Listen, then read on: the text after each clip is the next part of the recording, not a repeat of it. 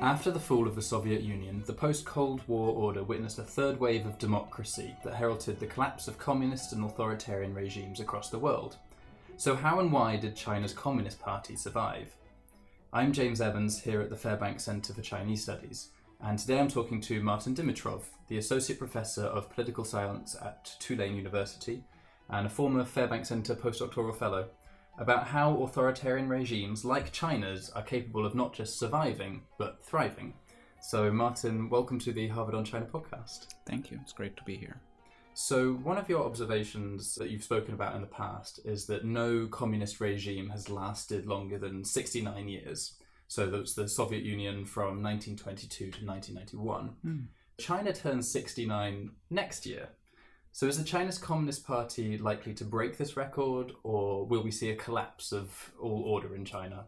Well, that is the big question that many people in the China field are thinking about. And there are various ways of calculating the longevity of communist regimes. So one way of thinking about the Soviet Union is that it only lasted for 68 years. Another one is 74, from 1917 to 1991.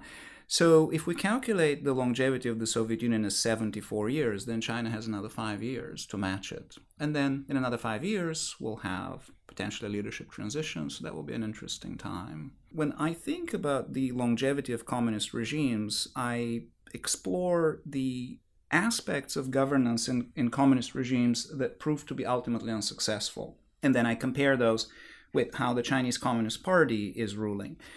And what this comparison has revealed for me is that the Communist Party of the Soviet Union stopped being adaptive at some point in the early 1980s. So to the extent that China continues to have a Communist Party that is able to adapt, then there is no theoretical reason why the Chinese Communist Party could not match and surpass the record of the Communist Party of the Soviet Union. Taking you up on that idea of adaptability, you published an edited volume called Why Communism Did Not Collapse, Understanding Authoritarian Regime Resilience in Asia and Europe, with the key word there being resilience. And you say that this is a function, resilience is a function of continuous adaptive institutional change. Is that how you understand the word adaptive when you use it in this context? Yes. This volume brought together a number of scholars working on Eastern Europe and China, and what united us was our shared effort to understand what the adaptations that are necessary to ensure resilience are. So we focused on changes in the economic system. We also looked at the inclusion of potential rivals to the Communist Party. And we looked at ideological adaptation, and we also looked at systems of accountability. So the argument was that to the extent that communist regimes can adapt in these four areas, they can extend their lifespans. So you have a recent article that sort of takes this a bit further into your research that you presented here at Harvard this week. And you're talking about the idea of public opinion and authoritarian resilience in particular. And you say that these are intrinsically linked. How is that the case? So the standard understanding of authoritarian regimes has been that they're either not interested in public opinion, or in another version of the argument, they may be interested in public opinion, but they're unable to evaluate public opinion. So what I argue is that both of these standard arguments, they're not supported by the increasingly rich archival evidence that has become available about how communist regimes ruled. So on the incapacity of communist regimes to assess public opinion, I have spent a lot of time documenting the various channels that communist regimes establish in order to deal with this problem. And I think in light of the documents that have become available, it is obvious that communist regimes do have the capacity to assess public opinion. Now, on the more important question of do they care about public opinion, and once they assess this public opinion, what do they do about it? So on that question as well, there is newly available evidence that indicates that communist regimes that survive for a long period of time assess public opinion, and then they respond to public opinion in order to create an image of themselves as responsive and accountable to popular demands. So one important pillar of long-term communist regime resilience is this responsiveness to public opinion, at least in the way that I have made that argument. Yeah, and so there are obviously several different mechanisms by which a regime can respond to public opinion. So Lisa Blythe, for example, talks about competitive market-style mechanisms. Beatrice Maglione also talks about the idea of competitive elections. And these big public-facing sort of spectacles seem to do a very good job in some cases when we think of, Russia or Iran, of making the populace feel like they have some kind of voice in the system. Is that also the case with China? Right. Well, China doesn't have competitive elections, so that is one important difference. But I also think of responding to public opinion as a strategic move by a communist regime, and I do think of the specific actions that are undertaken as spectacles. But the spectacles differ from regime to regime.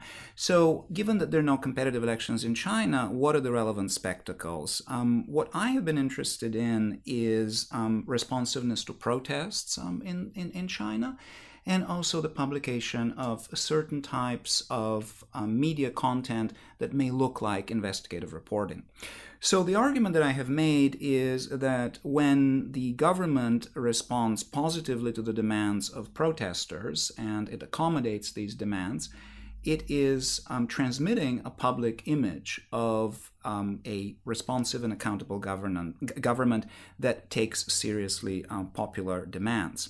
And this argument is based on a new data set that I have compiled with one of my PhD students from Tulane, Zhu Zhang.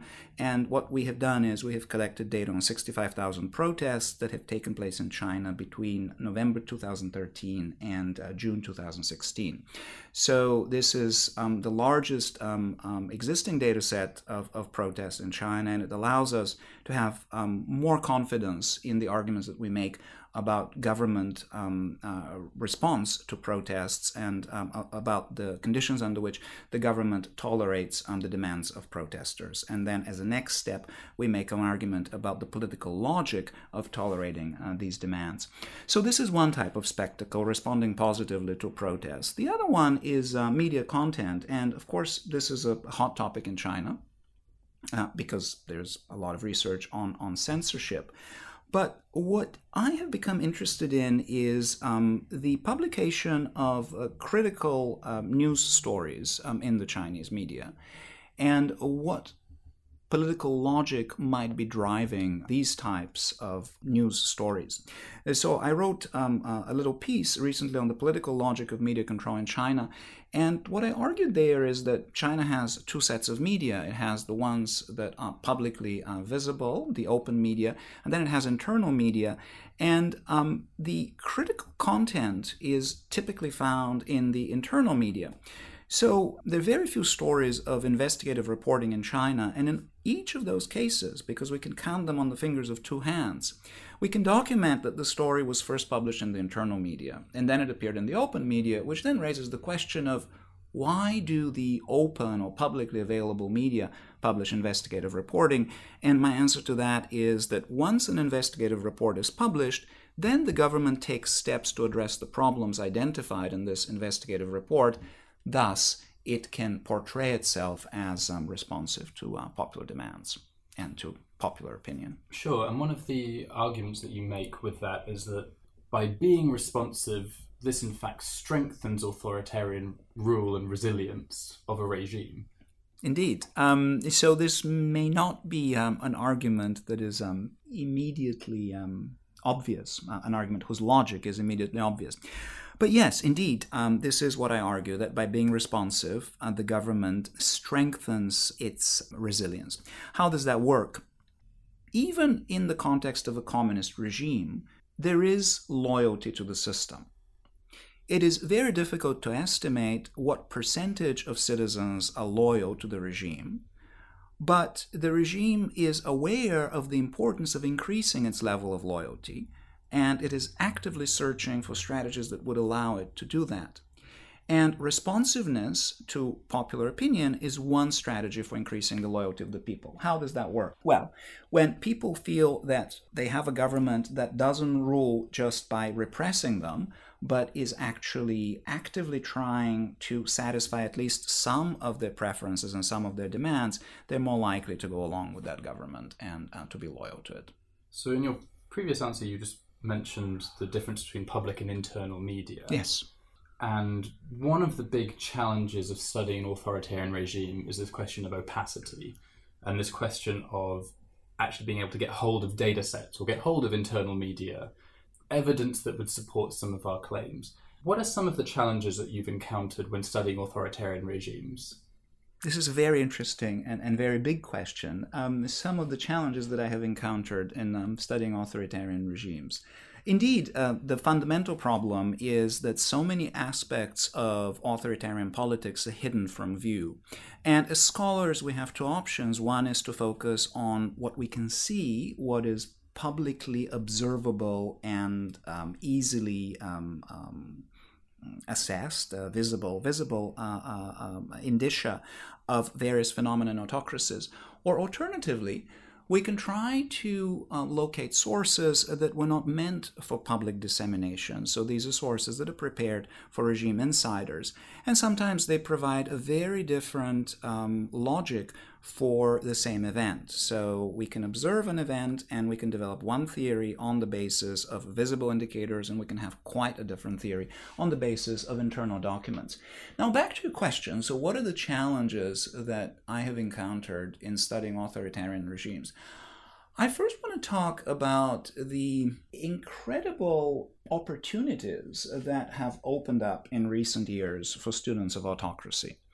And this is primarily relevant for those that are interested in authoritarian regimes that no longer exist, such as the ones that collapsed in Eastern Europe in 1989. So what we have for those regimes is we have the key archival repositories, namely the Communist Party and state security archives, that have become open to scholars. And they provide an incredible wealth of documents that allow us to interpret in a new light central aspects of authoritarian governance, such as the attention that authoritarian regimes in Eastern Europe paid to public opinion and the strategies that they developed in order to assess public opinion. Now, so this is not a challenge. This is a wonderful new opportunity. Of course, challenges exist for the regimes that remain authoritarian. It is difficult to arrange interviews if you're working on certain topics. And when it comes to archival access, of course, there are some difficulties. But even for a place like China, there is a surprising wealth of archival materials that has become available in China and outside of China. And I suppose one of the biggest issues with having an opaque regime is that it can be difficult to determine what the intent is of the government a lot of time. So we spoke on the Harvard on China podcast a few weeks ago to Gary King here at Harvard and his research into social media and online censorship and how that might have an idea about what a government is trying to stop or promote. Is this a challenge that you face in your own research? This is the central problem that we all face, especially when we are developing theories on the basis of these easily observable indicia.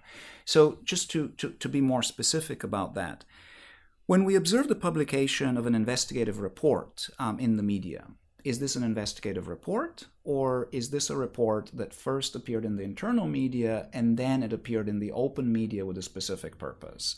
So this is one example where the intent of the government is very hard to discern. And if we look at the internal media, we would have one interpretation of the investigative report, and we may call it a so-called investigative report because it looks more like strategically placed content. If we don't look at the internal media, and we observe a report that, for example, is talking about AIDS villages in Henan province, we may conclude that this is an investigative report, and then we'll have one view of the Chinese media. And then we'll have quite a different view if we look at the internal media. Right, so what you asked about is a central problem, not just in the study of China, but really in the study of any authoritarian regime, inferring government intent. So going into a few more examples of your own research on comparative authoritarianism, you're well known as someone who researches China and Eastern Europe in particular. Was your research inspired by your own growing up in Bulgaria? Yes, in a sense. I was born in 1975, and then when the Berlin Wall collapsed in 1989, I was 14, and like many others, I was completely taken by surprise. So in a sense, my interest in China is a reflection of growing up under communism, and then when I was in college, taking a course about a communist system that in some ways looked familiar in terms of institutions, but then was so different in terms of the cultural underpinnings of the system. And then, of course, the other central difference was that this is a system that survived 89, and it somehow managed to marry a market economy with a Communist Party, which was not familiar to me from growing up under communism in Bulgaria in the late 70s and early 80s. So what I did is I wrote my first book about intellectual property rights in China, which had nothing to do with comparative communism. But when that book was published, I went back to what I had always been interested in, which is exploring the commonalities and differences between the East European communist regimes and the Chinese communist system. We have a former student here at Harvard, Julian Gewirtz, who has just written a book, Unlikely Partners, where he explores some of the links between China and Eastern Europe. And it seems like there was a lot of learning that went on, exchanges between these two countries. So, for example, Mao's first visit outside of China after a long break is to Yugoslavia and to go and see Tito. What do these historical links between China and non-Soviet Eastern European satellite states or Yugoslavia indicate about the nature of learning between communist regimes? This is a great question, because this is one area in the subfield of Chinese politics that is not sufficiently explored. There are some scholars that believe that China is unique and it was not influenced in any significant way by foreign countries. And this, of course, is a reductionist view, let's call it. So what we learn by tracing the evolution of the interaction of China with various East European countries is to what extent China's governance institutions are influenced by the Soviet and East European model. We also learn about China actively trying to avoid negative examples. And one such case certainly is in the 1990s. Now, of course, democratization is a wonderful thing, but from the point of view of the Chinese Communist Party, it is a very worrisome signal. So China learned at various periods in time. In the 1950s, it was learning from the Soviet Union about central planning. In the 60s, but then also in the 70s and early 80s, there was a lot of attention to Yugoslavia and Hungary as models of a centrally planned economy that somehow managed to accommodate limited market mechanisms. And then in the 1990s, there was learning from the Soviet collapse, but there was also learning from the post-Soviet economic transformation. China in the 1990s was looking at Russia, and it was looking at the rise of the oligarchs. And China, as we know, has more billionaires than the U.S. There are more members of the National People's Congress in China that are billionaires than members of the U.S. Congress. But what is interesting about the Chinese billionaires is that collectively their wealth is a much smaller percentage of GDP than the wealth of the 7 oligarchs in Russia in the 1990s. So China has been actively learning from various East European regimes from the very beginning of the regime to the current day. There's a lot of evidence, as you said, in the 90s to the post-1992 reforms with Jiang Zemin actually referencing collapse in Eastern Europe as a strong reason for why those reforms went through, and indeed for why China's economy has taken off the way it has done, and why the economy and China's governance continues to change even today. Right. In the contemporary period, China would like to think it is proof of a model of governance that is non-democratic but successful. So there's increasing evidence that, particularly with things like One Belt, One Road, as China goes abroad, that even though there is this claim that China is not trying to export the China model, there are aspects of its governance that are starting to appear in other countries. We have the Prime Minister of Hungary, Viktor Orban, saying that authoritarianism to an extent is the way forward for his country. Do you see evidence of China's governmental strategies being exported abroad, especially to places like Russia? Yes, this is a great question. So indeed, this evidence can be traced back to the early 2000s. So in 2001, United Russia sent a delegation to China so that the party of power in Russia could learn from the Chinese Communist Party. We don't have details as to what exactly they learned, but the very fact that this delegation went there is indicative of a Russian interest in the Chinese government model. More recently, we have had a Russian law about NGOs and foreign agents, which bears a striking similarity to the Chinese law and was passed after the Chinese law. So this is evidence of active learning and copying. And then the most recent instantiation of learning from China is control of the internet. So Russia used to have significant, let's say, internet freedom and considerably less censorship than China. But this has just changed in the past month. And we have a former Fairbank affiliate, Sebastian Heilmann, who is now at Merix, who talks a lot about what he calls digital Leninism, and this idea that the internet and big data and digital and AI are really going to be the new forefront of adaptive authoritarianism in terms of controlling populations. Is that an area that you see your field of authoritarian studies going? Yes, well, there's a massive effort to understand how the Chinese government is using technology in order to collect an extraordinary amount of data on all of its citizens. And this effort is in part occurring at Harvard because of Gary King and his co-authors, but there are other scholars. Do I see the future of studies of authoritarianism going in a direction where more research is done on digital Leninism? Absolutely, because this, of course, is a priority for authoritarian regimes, not just in China and Russia, but elsewhere, in places like Vietnam and elsewhere in the world. So in the China field, there is a significant effort to understand the specific techniques that the Chinese government is using in order to collect extremely detailed information on all of its citizens. And this effort occurs at various universities in the country. So given my interest in comparing China with Eastern Europe, we often think of East Germany and the Stasi as being the technologically perfect dictatorship, because the Stasi, by one account, had 174,000 informants in a country with a population of 16 million people. So over 1% of East German citizens were informants for the Stasi. And there's this sense that the Stasi had the capacity for pervasive monitoring. Well, it was pervasive for its time in the 1980s. What China has today is a system for monitoring that no other authoritarian regime in history has ever been able to mount.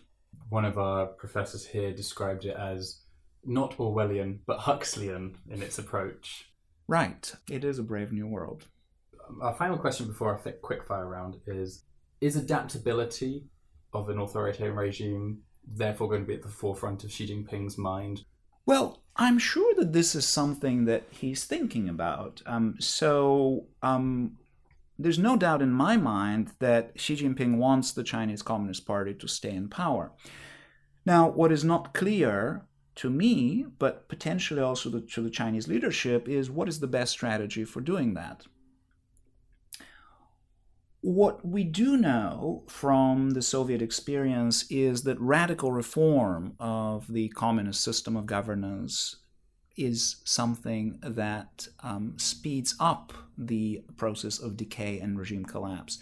So what Xi Jinping is banking on is preserving the current system, and there's one central aspect of the current system, which is the leadership transition norm, which we have some uncertainty about. So we don't know whether he will respect that norm. So as we think about the future of China, there are significant uncertainties about the capacity of the Chinese Communist Party to preserve the currently existing system. And when we think about this issue of adaptability, of course, adaptation is a difficult process because there has to be some adaptation, but there can't be too much of it. So the best strategy is to implement limited adaptation on the fringes and not touch the core. So as to how this is executed in practice, it's extremely hard to know. We shall see. Right. So to finish off, we have our quickfire round. We call it the Fairbank 5. And it's just to give our listeners more of a sense of how you came to study China. Because for a lot of people, it's not necessarily the most natural choice of research. Right. So our first question is, what is your favorite Chinese food?